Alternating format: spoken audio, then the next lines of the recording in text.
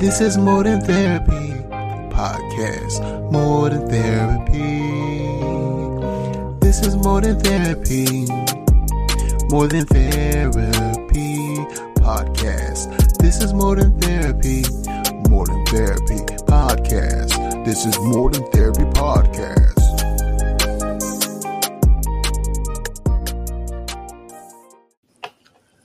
Hello, welcome to another episode of More Than Therapy. Today we talk with Gabby, the frequent napper. Gabby's going to discuss with us regarding the journey from burnout to recovery. I myself have experienced burnout at maybe 2 or 3 times in my career of mental health, as well as my military career.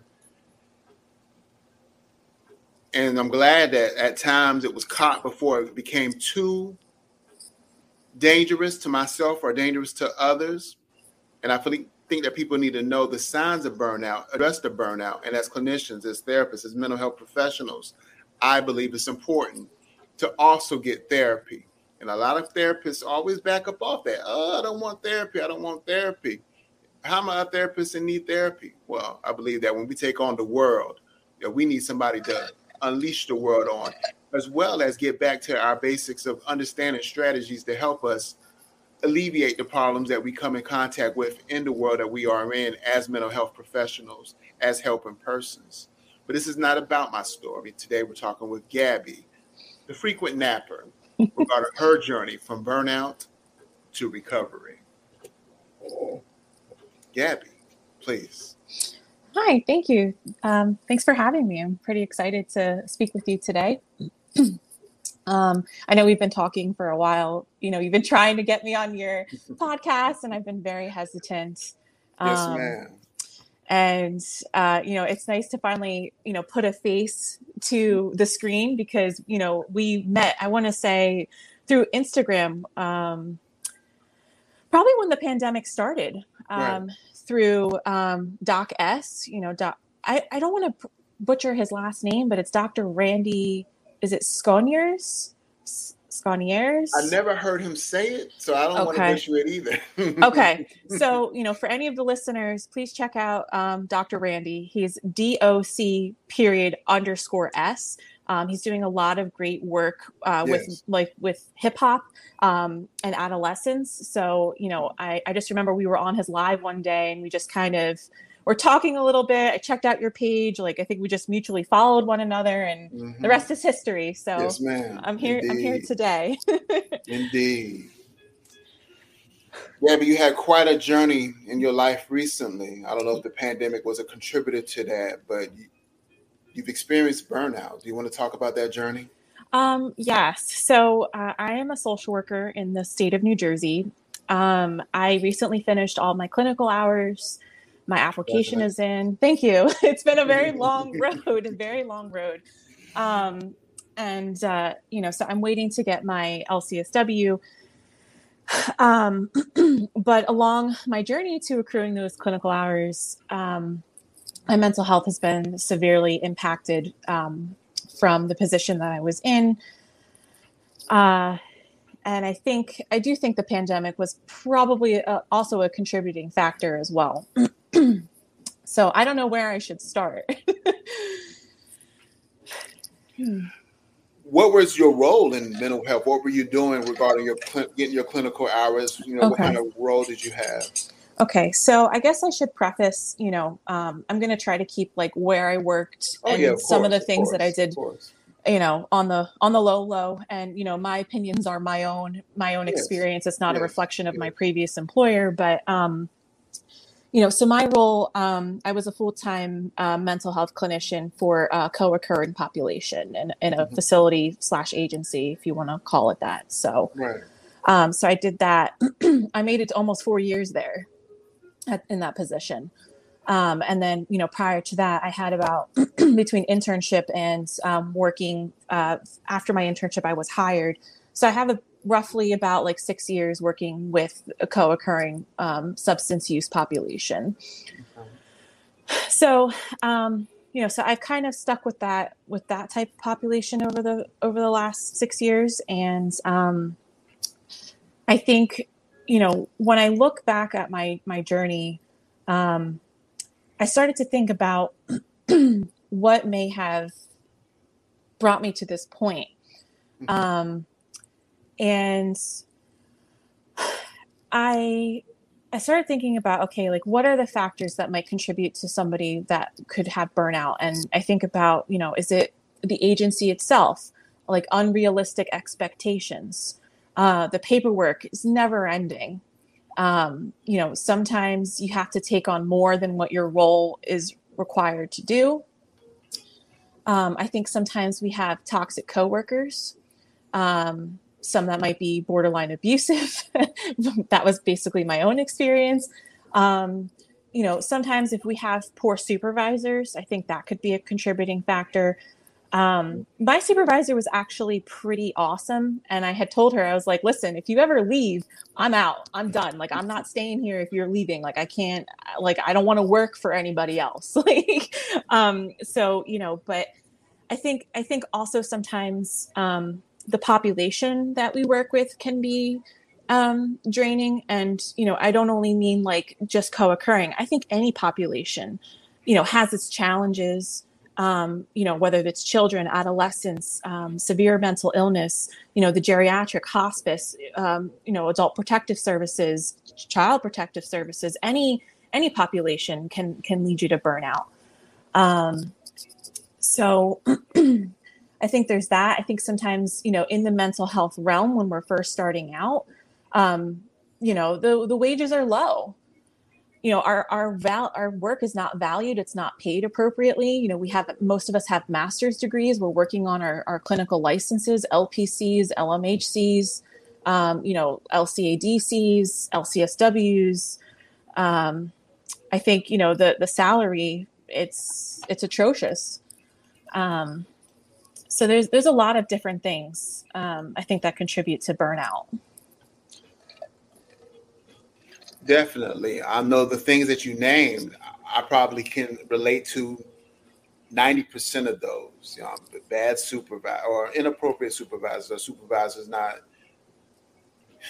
being the most supportive, probably the one that stands out the most, or even being unethical in their approach to supervision.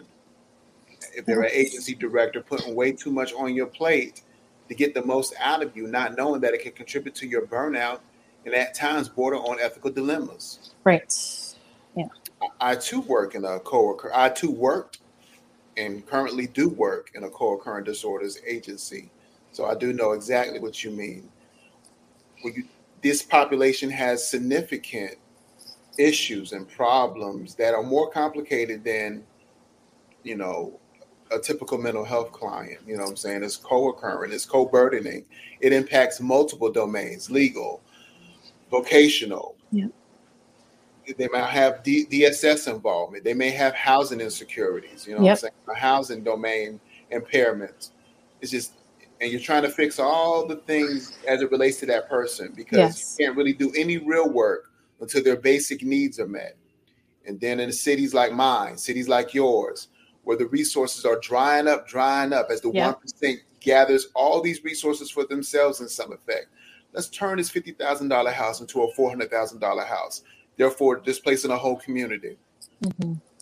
Yes. It's definitely challenging. Like you said, all of the different domains, Maslow's hierarchy of needs, a lot of people come in, like you said, legal problems, mandated. I had a lot of mandated clients. And I think sometimes with mandated clients, that poses its own challenge. There's a lot of resistance and you have to spend a lot of time trying to build trust.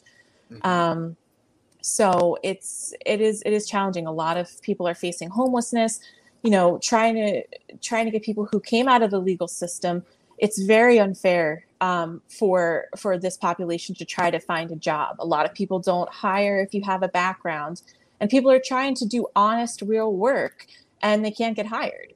And that's very distressing for a lot of clients, because they're trying to, get food. They're trying to have a home, a stable place to stay, a place, even just trying to find safe housing where it's not in a high risk area. It's very challenging. So, the population, it has its challenges for sure. Indeed. So, I think I don't really know what my purpose is today. I think maybe just sharing my experience. I hope that maybe someone that's listening can kind of recognize the sign of burnout or multiple signs of burnout, and maybe try to, I guess, create an exit plan if that's the case. Yes, that makes sense to me. I believe that a podcast like this, a show like this allows opportunities for people to know that they're not alone, that there are other people like them, some people that are experiencing it, how they're getting through it, and how they might have made it to the other side, that point of recovery. Mm-hmm. That I know that when I was younger, I used to listen to this one particular, not podcast, but show, in which it made it okay to be not okay. You know what I'm saying? There was one of those AM stations that was, not on, you didn't even know about it because it was a burnout AM station in the Midwest. And it allowed me to be able to be more vocal, to verbalize myself more, to be okay with the emotions or feelings that I was feeling. Mm-hmm. I made the More to Therapy podcast just for that, to allow people to understand that yesterday does not define today, that, you don't be defined by a label, that you can overcome anything that people put on you as regards to a label, mm-hmm. and that it's okay to not be okay. Yeah. I think, I'm coming to terms with that. I'm being more vocal now about my experience.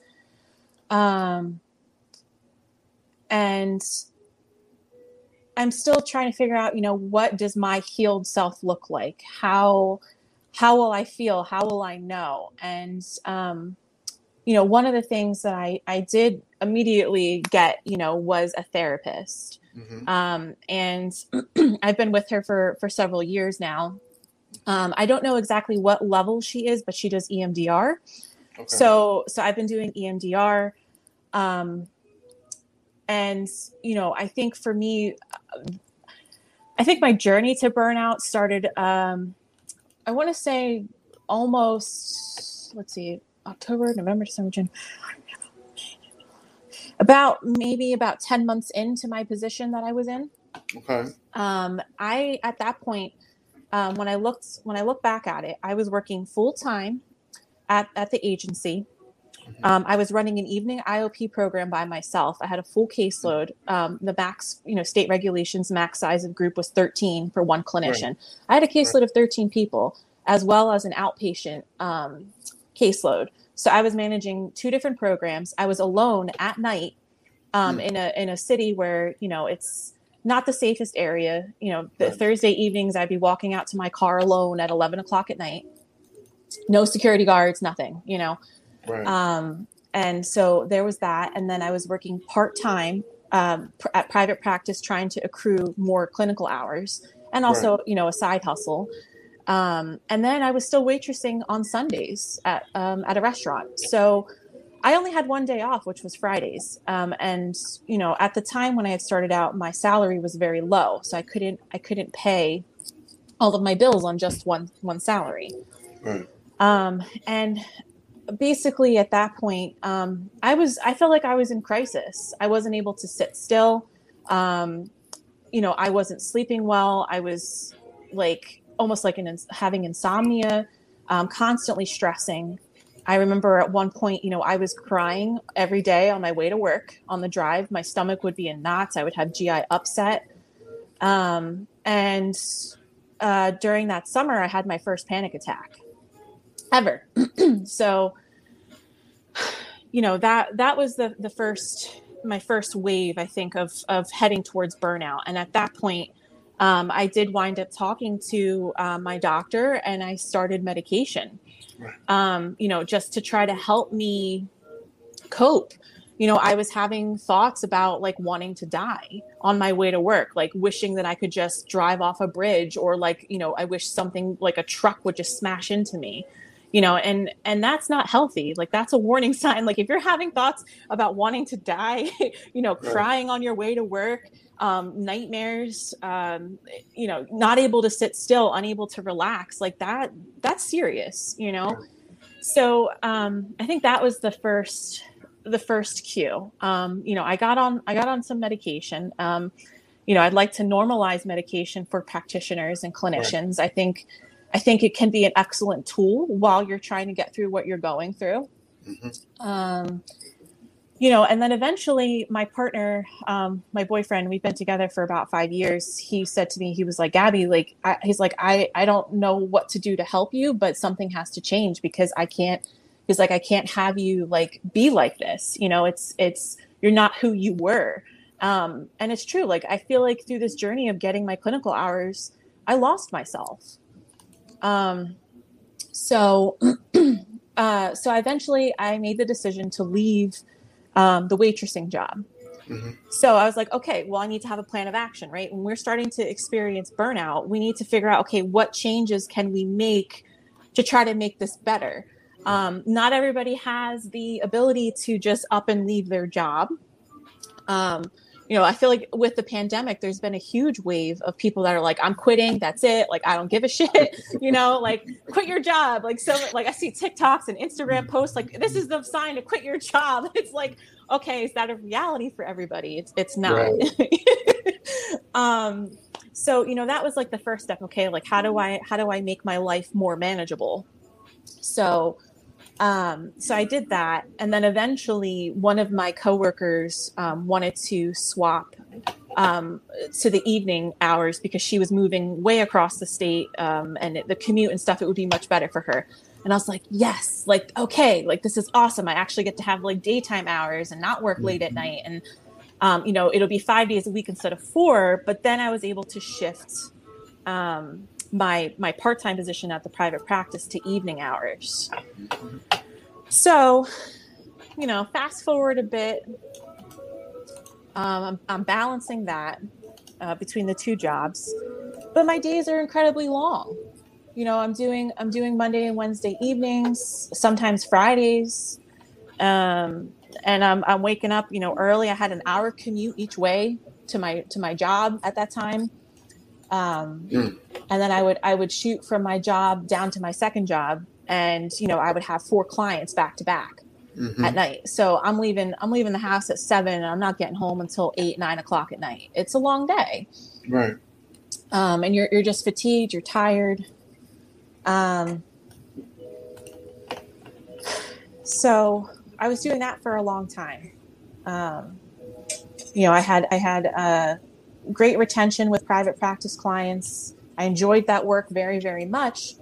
But the fatigue was real from my day job. It's how present can you be if you're exhausted from the work that you're doing during the daytime? Right. It's stopping by, getting Dunkin' Donuts before I go to my second job, and, trying to be present and listen. I see comments and I hear stories about clinicians falling asleep on their clients. I'm like, what? That thankfully that's never happened to me. And I don't ever want that to happen to me. But it's you don't want that. No, but if you're running on fumes, and you're falling asleep with your clients, that's a sign that something's seriously wrong. Right. So, but yeah, so I was doing that for a while.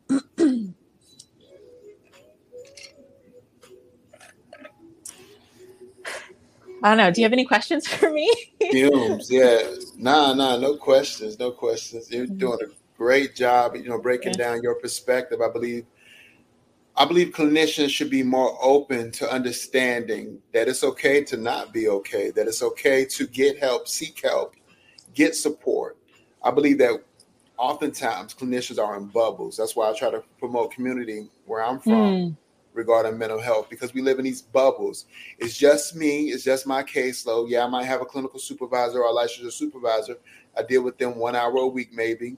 I might have rounds depending on what agency. Yes. I don't really get to say much in rounds because there's so many people and they saying stuff. You know what I'm saying? And I just want people to know that it's okay to be okay. I would love to have a podcast just based on burnout, because I see so much damage that clinicians do when they do burn out. I've seen clinicians start using drugs and alcohol again if they had an addiction background. Right. If they're in recovery. Yep. Right. I've seen clinicians fall into relationships with clients because of burnouts, causing them to lose their license. Yep. I've seen clients, violate multiple, boundary issues because the burnout, not making clinical decisions, not having the support to discuss these things before it got to that point. Mm-hmm. Yeah, a number of things. Yeah, that is a lot. And, I think, you brought up like supervisors. Like my supervisor was fantastic. She was so down to earth. She tried her best to, come from an understanding perspective. But one of the things I feel was lacking, because I actually had, two supervisors at one point, is that I don't really feel like, with at least from my experience, that there's not a lot of space for talking about mental health. So, like, being honest about, okay, what am I going through mentally right now? I think for me, it was more a fear of maybe losing my job, or I don't know. It's just, maybe it felt like it was too personal to share with the supervisor. Like, hey, you want me to do X, Y, and Z, and you want to add more to my plate. But, at the same time, I'm feeling so overwhelmed, like I can't sleep, or I'm feeling, every day I come to work, I feel like I want to die. Like, I don't really feel like there's a space for that in supervision, at least from my experience. Right. To talk about what's really going on with us as the clinician. Like, I feel like supervision is mainly for, okay, like what's going on with your caseload, what modalities are you using, what are you working on with this client, how are they doing with, attendance, or whatever they're going through. Right. So I feel like maybe that's kind of lacking in supervision. What do you feel like your perspective is on that? I'm curious. I have a licensed supervisor as I'm pursuing the CSI. Well, it's the supervisory thing for the LCAS, the licensed clinical addiction specialist. And with her, I think it's a good balance between skills, discussing caseload, as well as discussing my issues with it. I supervise a couple of licensed clinical addiction specialists in this role as a CSI. And with that, I do the same. I would want to be what I would want to receive. I am what I would want to receive, because I feel like if you're not at your best, you can't be your best for your clients. And it's not about being the best. If you're not good, then you can't really be that good for your client. And there should be some balance between your life as well as the work that you do. Yeah. I tell them oftentimes to build into your daily schedule your own wellness, your own meditation, your own breakaway. I tell them to go into these sessions with a plan, a delegated plan, a definitive plan, so that, you're not following the unruliness or the craziness of where that client might be. If you're stable, if you're well, then your client may feel off that vibe, that energy, in order for them to want to be well. Model what you would want to see reflected in that client. But in my past, I've had supervisors that was just about the work, just about the productivity. And internally, I was suffering. Yeah. And like you brought up the bubble, right? It's kind of like you do feel like you're on your own little island, even though you may be part of a team or you have a supervisor, but it is like, okay, like this is my caseload. This is what I have to focus on. This is the paperwork that I have to do. Like, it can be very hard in certain work environments to feel like, you're part of a team, or, you're connected. So, I think I've definitely experienced that, where it's like, okay, like a lot of the stuff, it's my burden to bear. My coworker can't help me, finish certain paperwork for an intake, or, my coworker can't, do an individual session with a patient that I haven't been able to meet with because I'm in back-to-back groups and you can't pull them out during groups, and like, all this stuff. It's like, sometimes there's things that it's like people really can't help you with. So, they always say like, ask for help and speak up and stuff. And sometimes there's just things that other people can't help you with. And that's hard too. You're right. But like my mom often said, a closed mouth does not get fed. Yes. That is true. So, I don't know. I think, thinking about my journey now, I left my position at the hospital. Let's see, I think end of June was when I finished. And I had gotten to this point where I was seriously considering leaving social work for good. I was like, I feel like I'm actually in I don't want to call it a support group. It's a psychoed group. And there's a guy on Instagram. His handle is multi-dimensional Jay. And he's doing like a beta psychoed group thing where he's offering it for free. And he's talking about burnout and the signs and having that exit strategy. And I had talked a little bit about my experience. And I started a new job.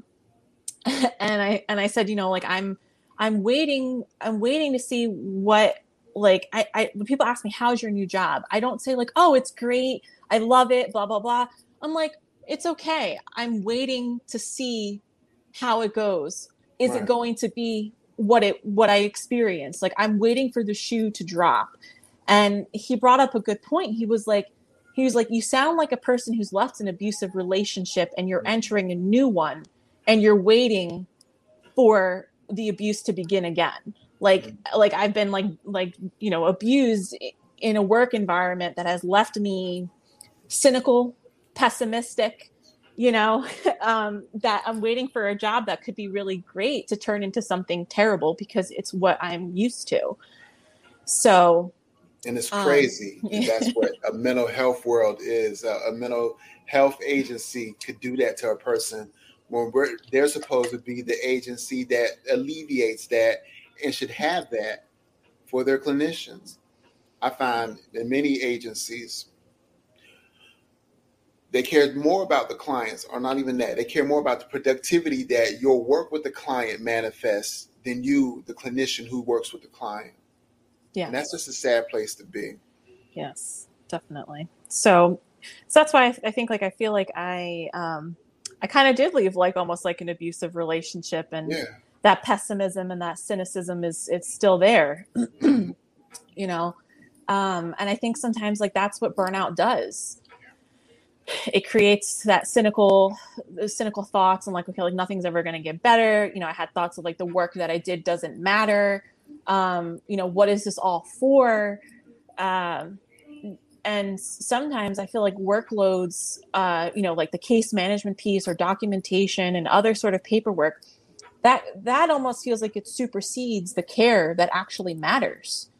The clinical work, like actually having time to meet with your patients once a week in addition to groups, or making sure your treatment plans and they're meeting their goals. And sometimes like the corporate side of things get in the way of the clinical side of things. And all the time. Yes.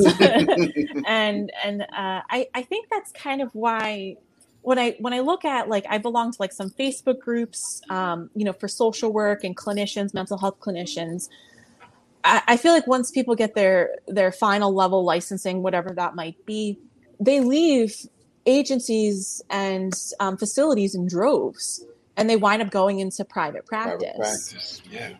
And I'm hoping like that might be what might be in my future, because being in control and having more freedom and life work balance I feel like is another thing that we need as clinicians to prevent burnout. And for a lot of people, it's unfortunate because private practice isn't always financially feasible for people that need mental health help. Insurances are a pain in the butt to deal with. The reimbursement rate is sometimes laughable at best. But I just know, like, private practice, I think, is what a lot of clinicians' goal is, because it gives you freedom and it helps with burnout. Mm-hmm. And I just wish that facilities and agencies understood the amount of work that they put on clinicians' backs. Because I feel like facilities and agencies can be a lifeline for a lot of clients, because they actually take insurance, and there's grants. We did a lot of like charity care and grant funding and stuff for people that can't afford help. So it's great work that they're doing, but in terms of what's going on with clinicians, it's not always the best. Yeah. Almost as if we're expendable, or easily replaced. When you find, as I found, I've been in companies in which they had that mind state, oh, they're easily replaceable, we'll treat them like shit, and just deal with the clients, and so they burn out, they quit, they get another replacement. But it seems like every replacement becomes less clinical and less clinical and less clinical. Mm-hmm. It's just starting to get really shoddy work as your place as an agency, because the people that you had that were unquestionably some of the best clinicians at their work, really focused on the client, really gung-ho, you know what I'm saying? Then it got to a point where they no longer got the support they needed to be successful, and no longer that. They might make a little update on LinkedIn or Indeed or whatever. And so you get a sorrier quality of clinicians coming in. And then that becomes a reflection of what your agency is at that time from then on. Right. I have time you invested in that person, only to have to start over, and then maybe not giving that next cohort what you gave the previous cohort, because you're like, well, they're going to leave anyway. Yes. I have 2 friends of mine that are LCSWs, and, they accrued their clinical hours in an extremely toxic agency. Like, I thought mine was hard. Their veteran, like, quote unquote, their veteran is 2 years. That's how bad the turnover rate was, where people made it a few months, maybe a year max, because the agency was absolutely toxic. The owner had no experience in mental health. It was a big money grab. The supervision, I think, came through family members that were licensed, but they're in it for their own gain rather than trying to nurture these baby clinicians and help them flourish. So I've definitely heard horror stories of agencies that it's just a cash grab. And that was the one thing I liked about where I worked, is that it was, it wasn't always about that, but the productivity still mattered. Right. And sometimes it's very challenging. Indeed. So, where I am now, is I'm focusing on trying to try to take more time for self-care. My sleep is finally getting better. I was, at one point I was having nightmares, about my job multiple times a week. My boyfriend would hear me, I would be yelling in my sleep, having full on conversations, not just little mumbles, but he would hear me talking about work. I would have nightmares about it. So at this point, now that I've left that, the nightmares have subsided. I'm still in therapy now. And I'm working part-time, to try to just focus on me and to be able to relax. And I know not everybody has that same opportunity. Some people can't afford to work part-time.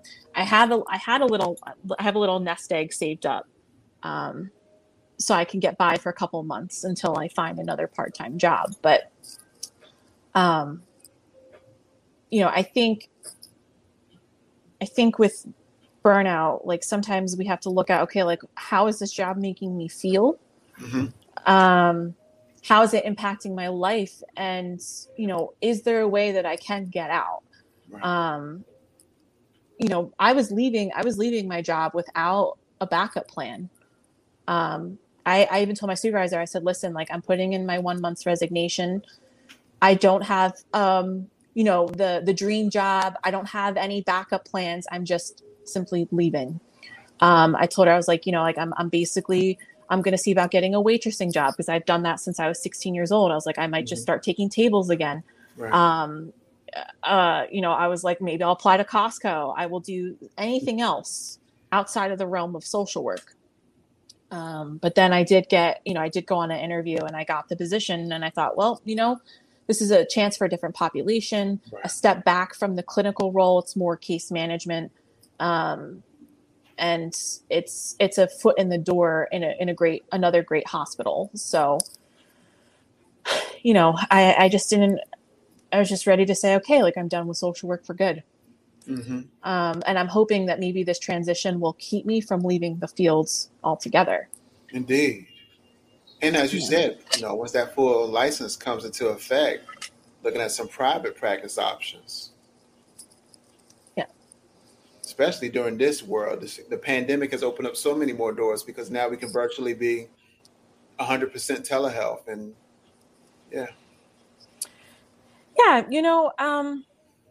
I think with the pandemic, we had to switch to telehealth as well at one point. And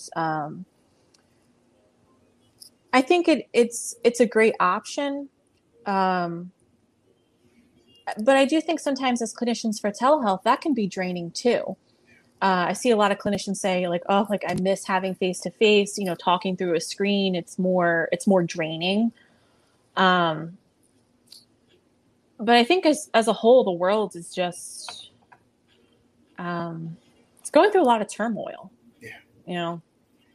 There's isolation, loneliness, we have grief, death and dying, loss from COVID. We've lost over 500,000 Americans to this disease or virus, I guess. And, we've had shifts in our work environment where you're working from home, you're trying to balance having children and the kids are learning from home, and, hanging out with your family could be the difference between getting COVID and not getting COVID. Like, I don't know, the world is a very, it's very different than what it was 2 years ago. Yes, definitely. So, it definitely changed my world. Ugh. Yeah. Yeah, definite increase in, in mental health. Like we see a lot of people coming in with depression and anxiety, adjustment disorders, right. Even in co-occurring, the rates of overdose and substance use has absolutely skyrocketed.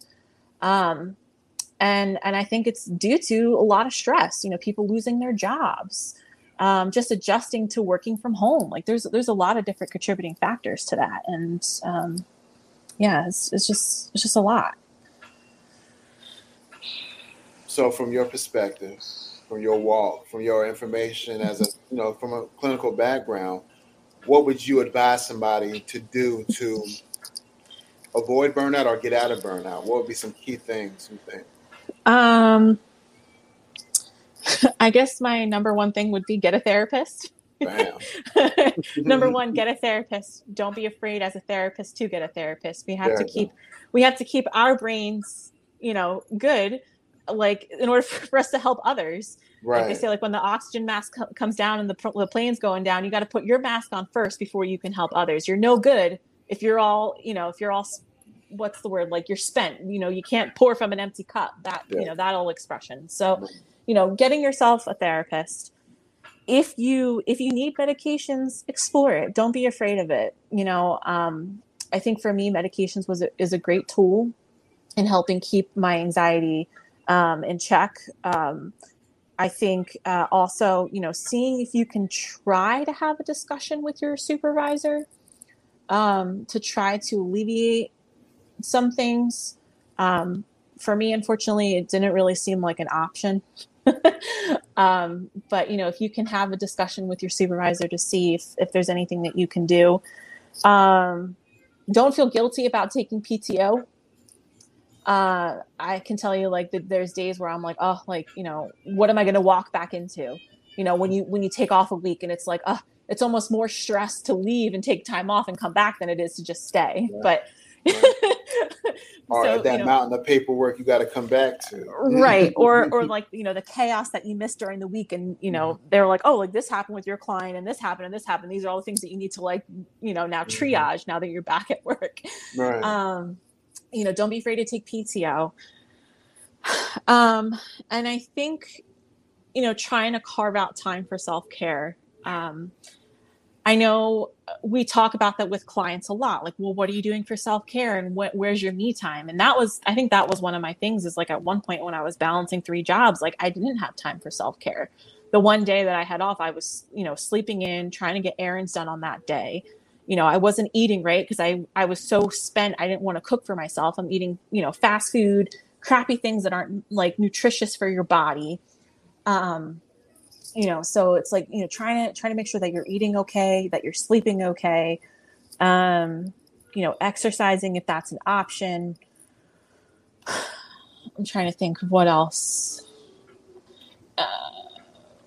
And I think for me, I was definitely fearful of leaving my job.